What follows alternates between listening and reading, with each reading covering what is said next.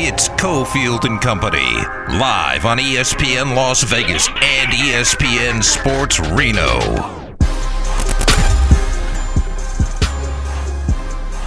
It is Cofield and Company, Monday. Welcome in to our friends in Reno. You'll hear a lot of Raiders talk this hour and what is the future for the Raiders franchise and quarterback Derek Carr in particular. We'll get to that. Get you ready for Monday Night Football, Colts and Chargers. Big game, especially for the Chargers, who could work their way into the playoffs, clinch a berth tonight, or they could open the door just slightly a little bit more for that Raiders possibility. I know a lot of fans don't even want that possibility. They want to be put out of their misery in terms of this season, but Raiders are still alive. They will be no matter what happens tonight, and a lot of fantasy matchups coming down to Monday Night Football. We'll see how that plays out for many of you out there with some primetime players in this game. Could be a lot of matchups decided in this one. Justin Herbert arriving, we see. Chargers are down to 3.5. Our good friend, our boy Jeff Sherman over at the Westgate just texted with a confirmation. The Sharps are moving on the Colts, so that's down half a point from earlier today. And Chargers inactives have been, well, both inactives. I didn't look at the Colts yet, but I think the biggest name there, probably Sony Michel, is inactive for tonight. Isaiah Spiller as well. So a lot Isaiah of Joshua Spiller, Kelly and Austin Eckler tonight for the Chargers. And hopefully, for some of our sakes, a lot of Keenan Allen. We'll get to it. Let's do it. Battleborn Injury Lawyers presents The Big Four at 4. Number 4. I wanted to start, it's a sad note, but a longtime Las Vegan and a true legend, pioneer in the world of MMA, the UFC in particular, did pass away this weekend over the Christmas holiday. Very, very sad news that Stephan Bonnar has died. He is a guy who, was largely responsible for the growth of the UFC and the organization blowing up, becoming what it is today. He's been really kind of outcasted from that world for a long time, mostly because he was, toward the end of his career, trying to still hang on. He was popped for some performance-enhancing drugs. He kind of spiraled a little bit and, was not in a great place for a while, and I think that allowed people to kind of forget about him and push him out the door. And certainly there, were some incidents that were caught on video and, people made – had a lot of fun making fun of, and it's obviously not a funny situation. It's certainly sad now that he is gone, but I wanted to make sure he got at least his, proper send-off, his proper going away as somebody who passed away, because he did have such an impact. For those that don't know the story of the rise of the UFC as an organization, that season 1 of The Ultimate Fighter is really what turned the corner for them. They were losing a lot of money.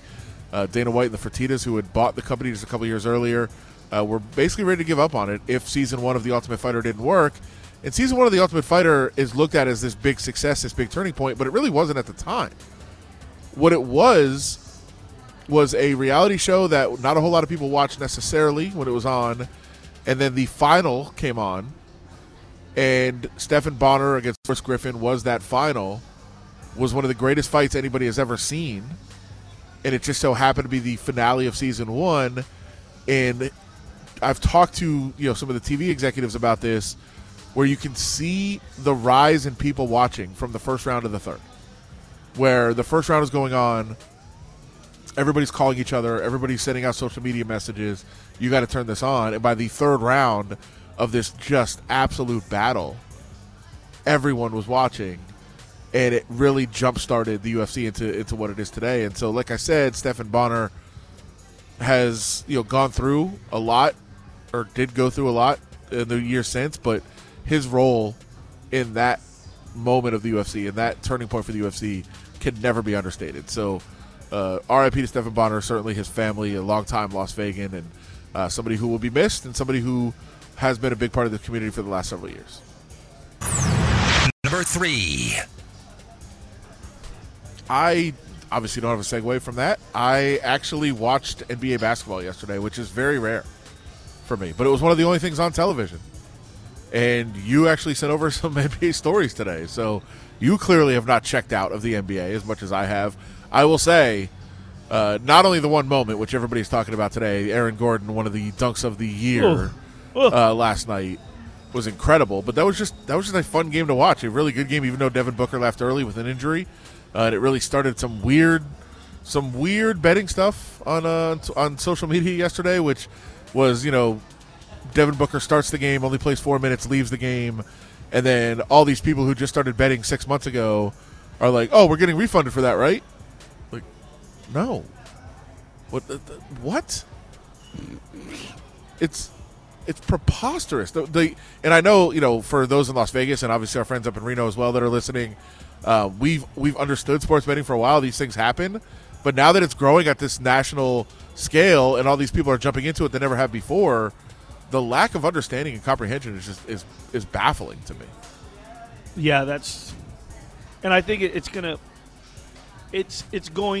sort of ripping the Band-Aid off for these people because they think that making themselves heard is going to, you're not going in on December 26th with the refund going, "What? I can't get my money back?" No, you can't. And they're going to learn real quick. And as they get through this, some of these states in their first year, they're going to realize it really quick. Well, and sadly, there are some of these, Johnny-come-lately books as well that do it. They do throw refunds out there as a gimmick and as a marketing tool, and it just doesn't help the sports betting community as a whole. That's not going to last. I don't see. Hopefully it last. I don't see. It Hopefully not. But you are blaming the NBA for the Bucks' struggles. Yeah, the Bucks have lost 3 straight. They've lost 5 of 8. And, I started writing up some sports betting analysis last week, and I went to I'm looking at their schedule, and I'm like, wait a minute. If you go back to November 30th, they have played at this point 14 games. Now, of those 14 games, I believe 10 of them have been on the road, scattered. The 4 home games, Adam, are sandwich games at home against the Lakers, the Kings, the Warriors, and the Jazz. Now, I'm going to run through this. November 30th and then leading up to yesterday. At New York, quick home for the Lakers, back-to-back, go on the road, Charlotte, then Orlando. Come home, Sacramento, go on the road, Dallas and Houston.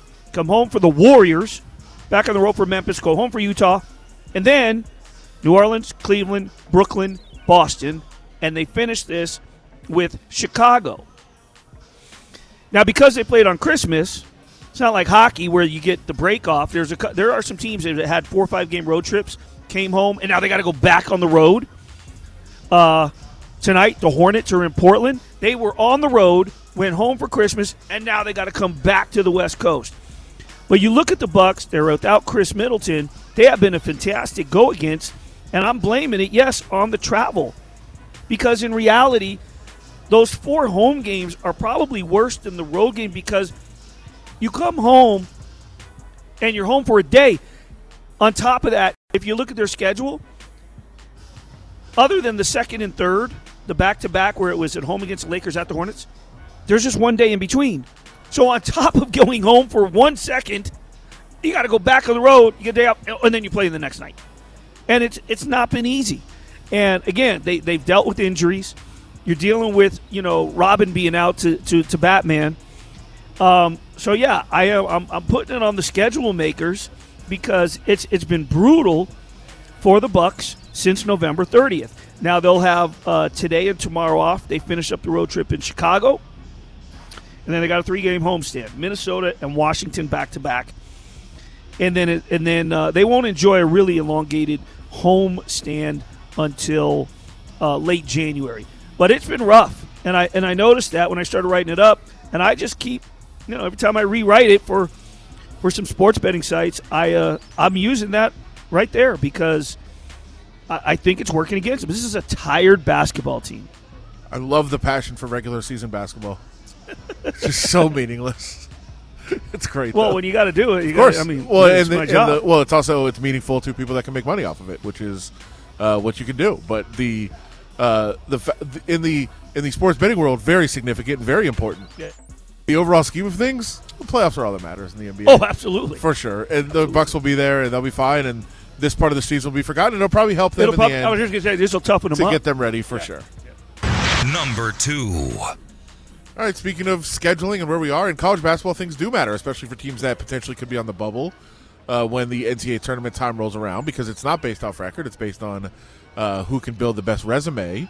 So you do have to worry about these non-conference games, and UNLV has made it through the non-conference, open up conference play on Wednesday at San Jose State, but UNLV 11-1 in non-conference play, and I think it's very interesting that I've seen a lot of people annoyed that the Rebels are only 11-1, that they lost a game along the way, which was the heartbreaker to San Francisco when they led by 10 in the final minutes and give up an 11-0 run to end the game. It's a very disappointing loss, and one that I think the Rebels would love to have back. But if you would have said they were 11-1 before the season, I think people would have been very, very thrilled with how the non-conference went. Yeah, they've certainly exceeded expectations. Running Rebel fans should be excited about what's taken place. I think they've answered a lot of questions. Adam's biggest question throughout that run when they were 3-0, 4-0, 5-0, and he was at 10 in all those home games, he said it's because of the defense. They're putting up points, but the defense is creating the offense. But Adam's concern was, can they sustain defensive tenacity for 40 minutes every single night? Because right now, that's where they're buttering their bread. Now, I don't know if they've done it. You watch more Running Rebel basketball, but what I do know is this. They're 11-1 because of their defensive tenacity has come through, and they're showing it. And now they open up at San Jose State on Wednesday. Huge game against a team that also has been defensively, that's the tradition at San Diego State, but that's a showdown. And if they can pick off San Jose on Wednesday, the MAC should be packed. Yeah. That should be a big game. You Running Rebel supporters for years and years, when we talk about them and you tweet about them, yeah, start winning and then we'll go.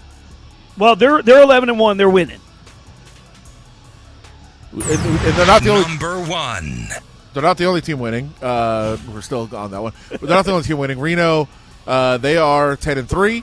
Only a couple losses in the non-conference. I think playing better than a lot of people expected as well. They open up their conference schedule against Boise State at home, and then Air Force on the road this week. So Mountain West basketball should be very, very fun. A lot of teams with big winning records. And then we'll see if they can keep that going and not cannibalize themselves and get some bids this postseason, because I think a lot of people in Reno and Las Vegas are very excited about the potential for their teams to play in the postseason this year. Number 1. Now we'll do number 1, and there's a lot going on with Josh Jacobs and Eric Carr, the rest of the team, as the Raiders stumble down the stretch here. They had a chance. Everything else fell into place for them to potentially make the playoffs. They needed to win their games and have a lot of other things go their way. All those things went their way. Everything pretty much that they needed to happen this weekend happened, except them winning their own game. And some frustrations boiled over, some real question marks about who's going to play this week, who might be pulled, who might be benched, what decisions are going to happen this week. And we want to hear from Josh Jacobs. When we continue here, he had some pretty powerful comments after the loss to the Steelers. And we continue from Twin Peaks on a Monday. It's Cofield and Company on ESPN Las Vegas and ESPN Sports Reno. It's Cofield and Company. Adam Hill, Willie Ramirez getting ready. Colts Chargers coming up in a little bit. Obviously, the game with big playoff implications in the AFC for one team, the Chargers. Not so much for the Colts, who pretty much are out of it. The Raiders are kind of somewhere in between that. They're in limbo. They've got a chance. It's almost 2% right now, 1.8 or so percent of making the playoffs. Of course, that would involve winning both their games, having a whole lot of help from other places. The Chargers would be in tonight. The Chargers losing would help the Raiders a little bit, go from about 1.8% to about 2.6, 2.7, something like that. I have to run the exact numbers. But either way, if they win and they are in and they clinch that spot, the Raiders' chances go down to about 0.9%. So not a whole lot of optimism that the Raiders are still in it, and that has led to speculating about the future of this franchise. Where do they go in the offseason? Do they move on from Derek Carr finally, as has been speculated for several years? Derek Carr joked about that the other day when he was asked about the potential of being traded or let go after this season. He said that's pretty much been talked about for the last 8 years, which is kind of true. I don't think it's been 8. I think 4 or 5.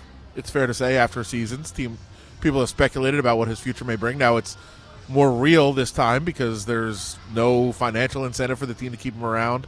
They basically did a 1-year deal with an out. They could keep him and trade him. They could let him go. They have a lot of options that wouldn't really be cause a penalty this offseason. And Josh McDaniels today, with a big chance to endorse Derek Carr, did not do so. In fact, he was asked if the contract situation and the fact that if Derek Carr gets hurt would impact his decision of who plays this week, essentially insinuating, hey, look, if you play Derek Carr and he gets hurt, his contract becomes guaranteed. Don't you have to take him out? And Josh McDaniels said all of those things will be factors in who plays. The writing is on the wall that Derek Carr may not be the starting quarterback, not only next year, but even this week for the Raiders. But this also goes back to the disaster that happened Saturday, the loss by the Raiders. Nothing really went well, although, I would suggest a lot did go well. This was a loss that, to me, was very much on Derek Carr. Usually you say, well, this could have happened, this could have happened, this could have happened. They didn't run the ball a lot. The Steelers were showing 8-man fronts and shutting down the running game, daring the Raiders to beat them with short passes, and they weren't able to do it. Now, you can blame the conditions, but the Steelers put together a great drive with the conditions the way they were at the end of the game. There was a lot of very short passes that you could have attempted, that you could have completed, that you attempted and didn't go well. There was a lot there. And certainly other people made mistakes, but this was a glaring spot where Derek Carr could have made some plays and he didn't, and it kind of led to a loss, and I think that's why this speculation has happened. A lot of frustration after the game as well. People made of these comments what they wanted to. We wanted to let you hear them in their entirety so you can make up your own mind, not seeing a quote or something posted on Twitter or social media or written in the paper on a website. Listen to the entirety of this interview. Who was Josh Jacobs talking about? Who's he frustrated with? I think it's everybody. Everybody's had their own opinions. They say, well, this is directed at McDaniels, this is directed at Carr, this is directed at other people in the organization. I think it's everyone. I think it's everything that has led to the frustration of Josh Jacobs. But here he was after the game on Saturday in Pittsburgh. Oh, it feels like kind of another loss where you guys let it slip through your hands. And as you look back at some of these losses, these close losses, how disappointing is that a lot of this has been self-inflicted?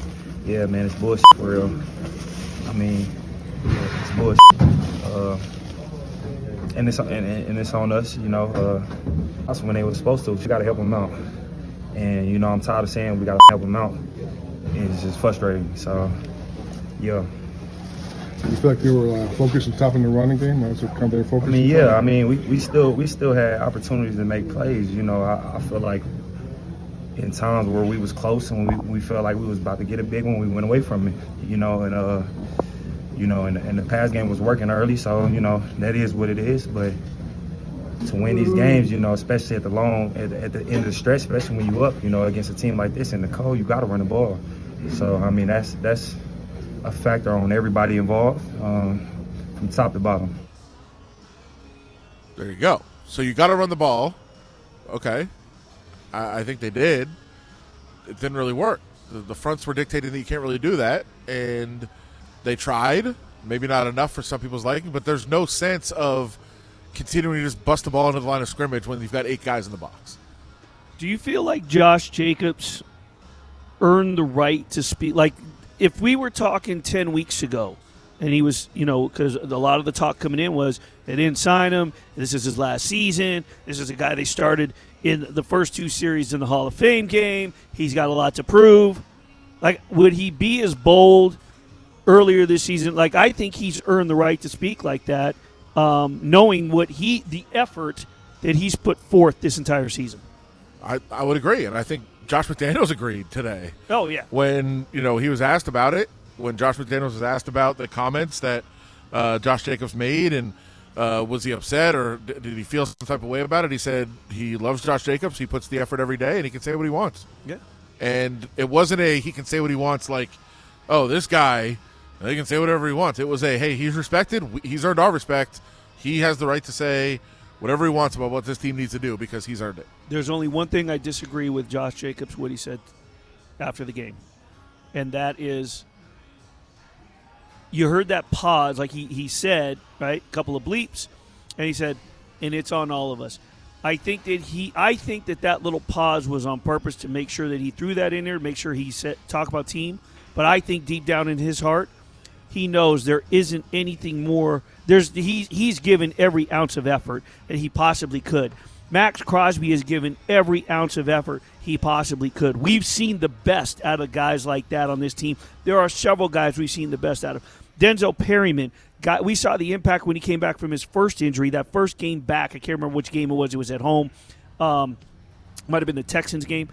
We see everything out of a veteran like that. I think that deep down, Josh Jacobs knows you have to throw that in there, that line. But I don't think in his heart he believes that he can do any better. There's no more he could do. He's done everything he possibly can. Yeah, I mean, look, nobody ever has done everything they possibly can. There's always little things you can do. There's a blitz pickup here and there. There's a yard that you didn't gain. There's a tackle you didn't break. There's all those things. But he has been everything that they could have asked of him. He's done everything he could have asked him, and that's what they've said. That's what they've continued to say. Like, he has maximized his effort, even if even if you leave a yard here and there, like, everybody thinks that. Everybody says, hey, I could have done this. I could have done this. Right. Could have caught one more. Like, there's always something you can do, but sure. You know what nobody I'm can fault. Yes, nobody can fault anything that Josh Jacobs has done really in terms of effort on the field, and so his frustration makes sense. And I think it speaks to how a lot of people feel about this team and watching this team and believing what they believed about this team before the season and seeing what the record is and seeing how they've fallen short time and time again and season again. I mean, last year, yes, they made the playoffs. They somehow found a way, I think, through a lot of fluky results, but they found a way. And that was the one time in the last several years that they've done that, because most of these other seasons, they've fallen short of what they wanted to do because whatever reason, whatever area of the team they fell short in, they fell short. And it says a lot about where this team has been that it just continues to happen every single year. And he's expressing that. And I think the easy thing to say, the very, very easy thing right at the top is, look, if this has been happening for a decade, there's only been one constant. That's it. Only been one. And there's a lot of reasons that it hasn't worked. Offensive line hasn't been great. Hasn't been, star receivers all the time. There is change of systems. Change of systems. Change of coordinator. Change of running backs. Change of offensive line. Change of defense. Change of defensive coordinator. Change of everything. Yep. Except one thing. Yep. Derek Carr. And as I said earlier, I've been a Carr supporter. I've stood behind him. I've said in the years since they've gotten here, you've covered a couple of years prior to, you were flying up to Oakland. But since they've gotten here, there have been other circumstances that have led to the downfall of this team. But the beginning of the season, I said, Derek Carr no longer has any excuses to fall back on. You have an offensive guru who's come in. I've questioned the play calling, and it's been suspect. But you brought his college guy, his best friend, the guy he works out with in the offseason. Josh Jacobs has provided everything that he can.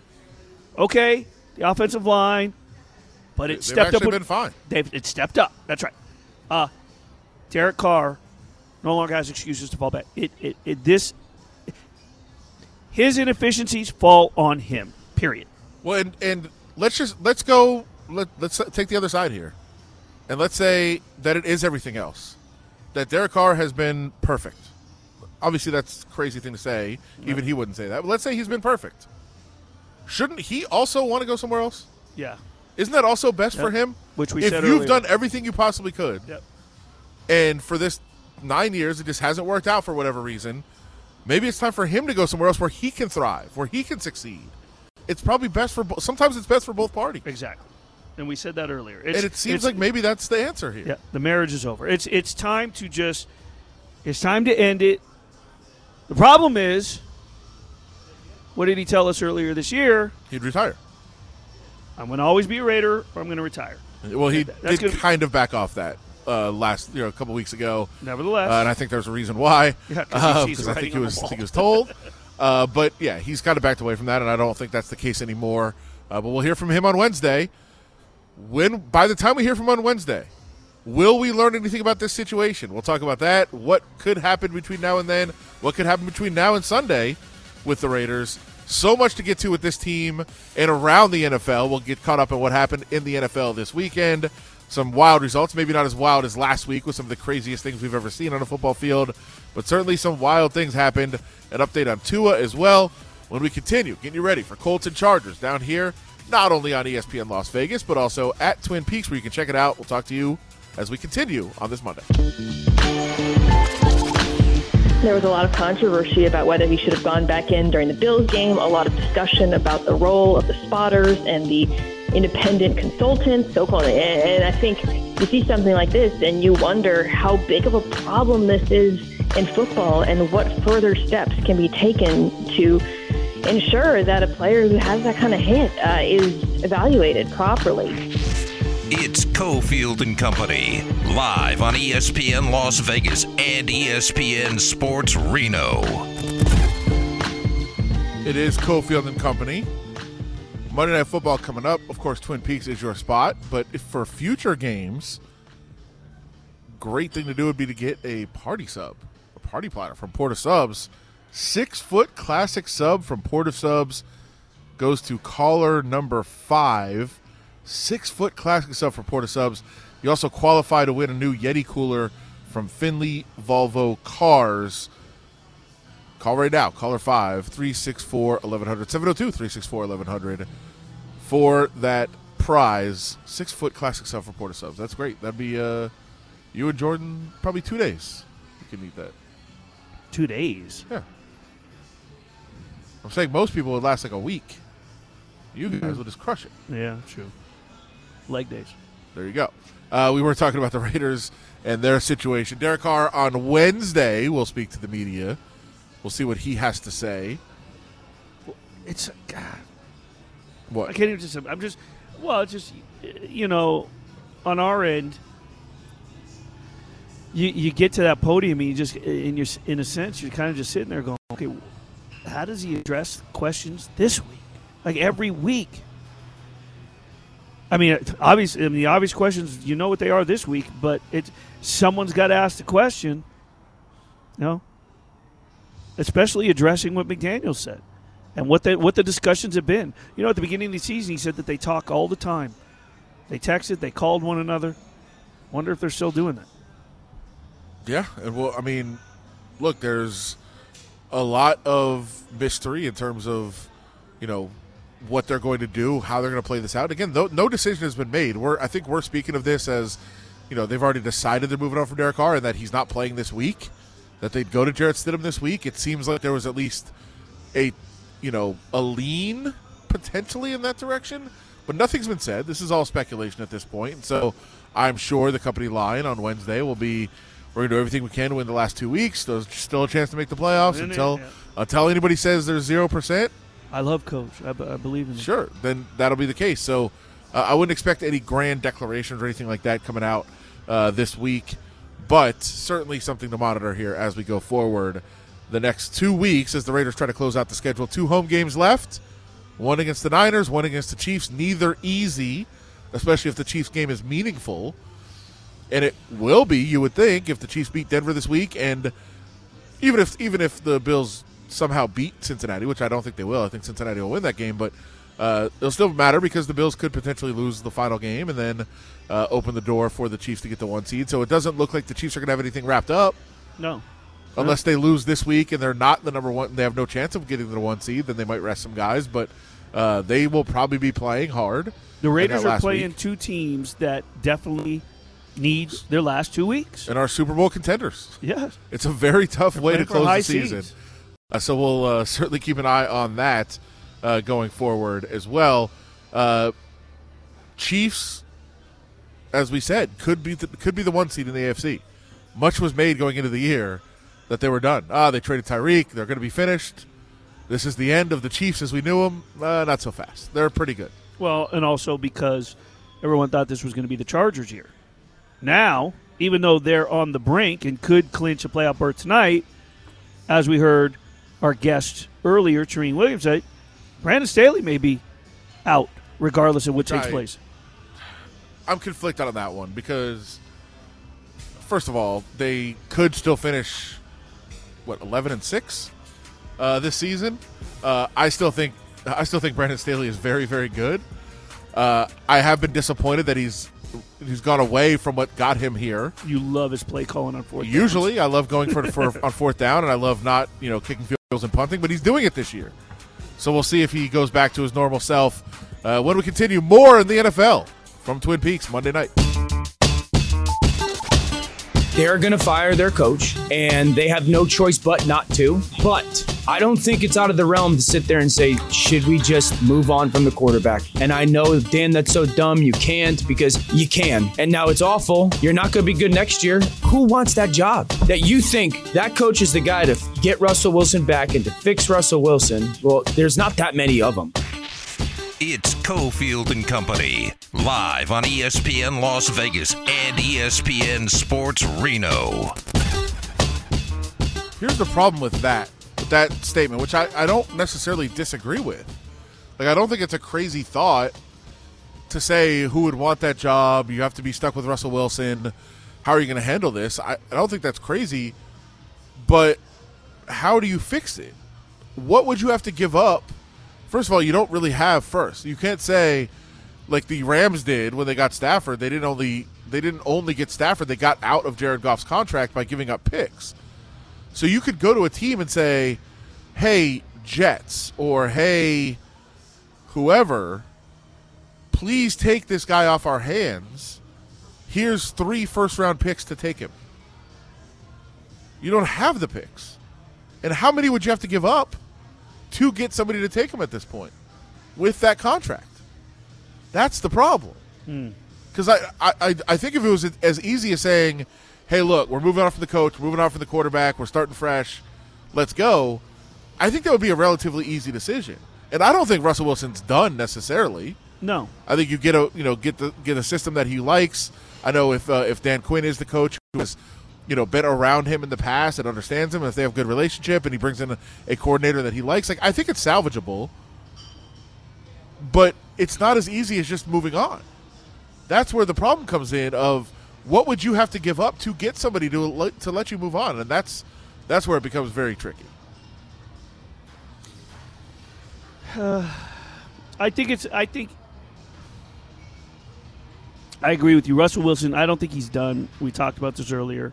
I was never sold on Denver emerging in this division and all of a sudden being a threat solely because of Russell Wilson. I don't blame as much, at the beginning of this season, as much as the issues the Raiders had, along with the Broncos, I had said they were coaching, play calling. Down the stretch, I still think that Denver's downfall fell on Hackett, whereas the Raiders, it's not so much McDaniels as it is errors, specifically falling on Carr's hands, and the defense blowing leads. So I think the right coach could come in. You're right. How do you fix it? What sort of personnel do you bring in to build around Russell Wilson, if build is even the right word, because there's only so much building you can do with so much money that you have. Considering the record, I don't even know where it's drafting and where it's going to, so that's the biggest question. That's why it's important that with the guy that you bring in, as we spoke at the top of the show, Sean Payton, if he has a staff in place, I think those are safe hands to put this franchise in. Outside of that, I don't know. I think it'll be very telling to see what happens with Sean Payton, because I imagine there's a very, very good chance that they offer Sean Payton the job and offer him unlimited amounts of money, basically a blank check to take over. Does he take it? Does he take the job? Well, I like what Charean had to say. Charean Williams joined us in that to jump right on it, it's a little difficult because you don't know what other openings there might be. You know, she brought up the possibility of the Chargers. She brought up the possibility of the Cowboys. Yeah. The Cowboys just knocked off the Eagles and are obviously going to the postseason and have now been considered a Super Bowl contender by some. So there are some other areas where the Brinks truck could be backed up and that are more attractive than going to the Denver Broncos. Yeah, if the Chargers are open, I think that would be certainly one of them. If the Cardinals are, I don't know. Just brought up the Cardinals. Because Kyler Murray is there and locked in, but he's also got an ACL to deal with. He may not be ready for the start of next year, and if he is, when is he back to being Kyler Murray?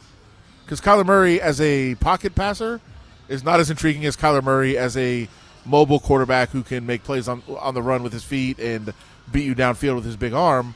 Different type of player. But what and his style of play also makes him susceptible to injuries. Potentially, sure.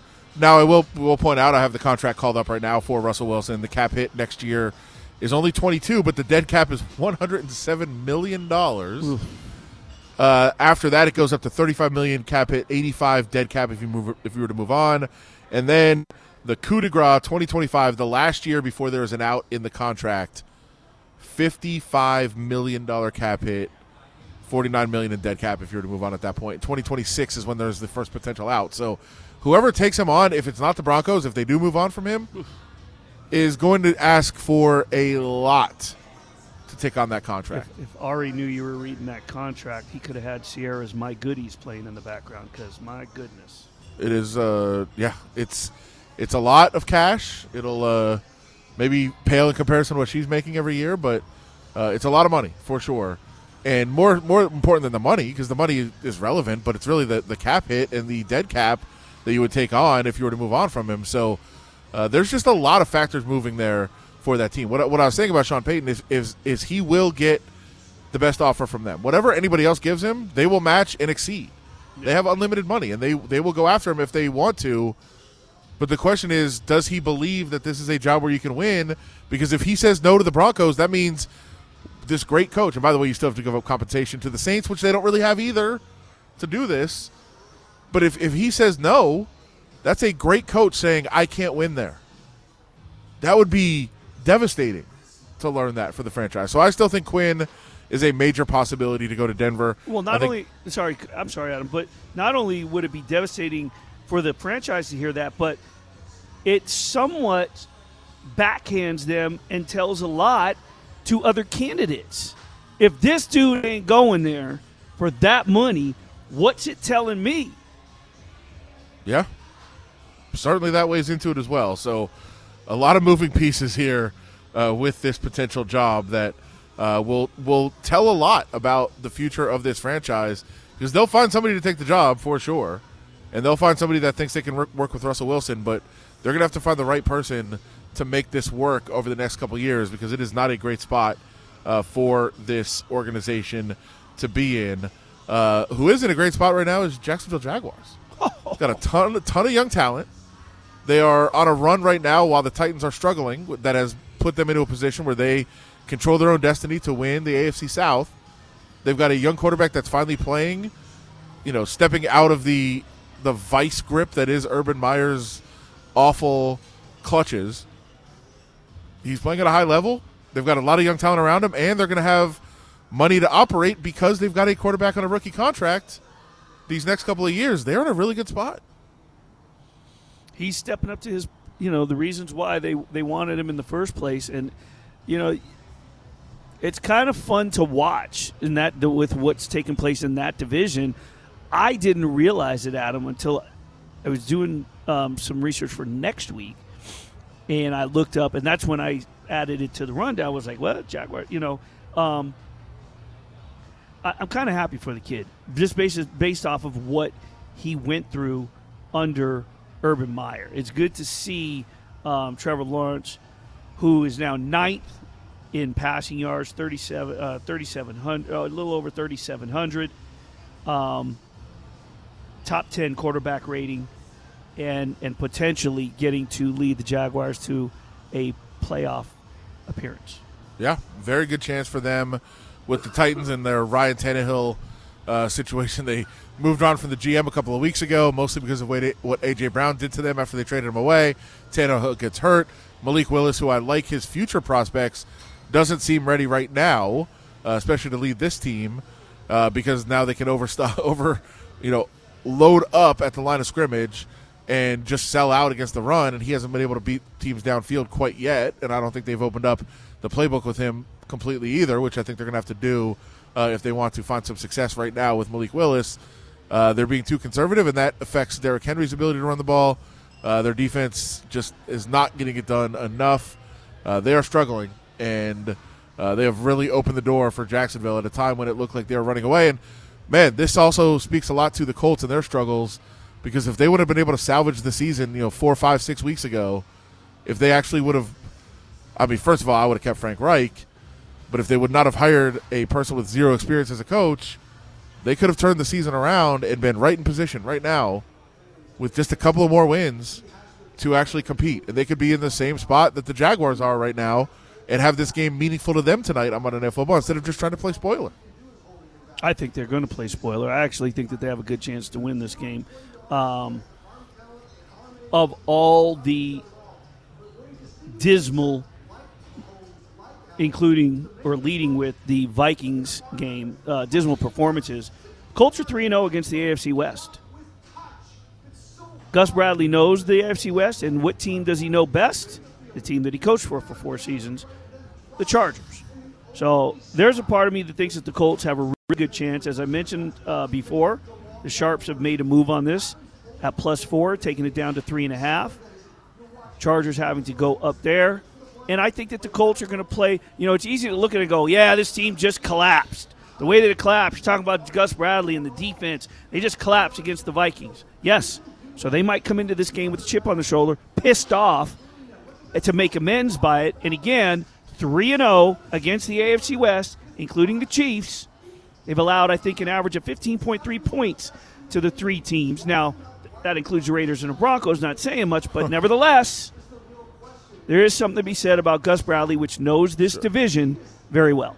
Yeah, could somehow go undefeated against this division. Now, of course, the Chiefs won that game. Let's not be crazy. The Chiefs did win that game against the Colts. The referees took it away. But on the slate, it says they could be 4-0 against this division that everybody thought was going to be so unbeatable going into the season. The Colts have a chance, as you said, to play spoiler, and that's about it right now. And they're showing once again the fact that the Chargers just don't throw the ball downfield despite having Justin Herbert, which is crazy. We'll see if they start doing that tonight a little bit, taking advantage of his arm and airing it out a little bit. The only 2 quarterbacks with less yards per attempt, Matt Ryan, who is benched, and Daniel Jones, who is a train wreck as well, I believe, in New York. So, we'll see if the Chargers open it up a little bit, see if the Colts can play spoiler. That game coming up tonight. As far as the NFC goes, you don't think that either the Eagles or Cowboys is the most dangerous team in the NFC? I threw that question at our guest Shireen, and I hate with a passion the 49ers because of 1981, but I think that the 49ers might be the most dangerous. That's the team I don't know if I want to face in the postseason. I think that they might be the most dangerous team right now. And we'll see them this week. We're not sure, again, who's going to be playing quarterback when the 49ers play the Raiders this week, but certainly it'll be something to monitor. I still think if the 49ers had Garoppolo, I think that they would be, to me, the favorites to come to the NFC to play in the Super Bowl. I think the Eagles, as long as Jalen Hurts comes back, is the team to beat in the NFC right now. But a lot of really intriguing teams, which we didn't know before the season was going to happen. It's going to be a fun postseason. It is. A lot of unknowns going into this year. That'll do it for us. Make sure you get down here to Twin Peaks, Monday Night Football, but you can come anytime. There's always great games on, always something to watch, always great scenery as well, the great happy hour specials, beer specials, always something going on here at Twin Peaks in Henderson off of 215 on Eastern. We'll see you down here. I got prizes.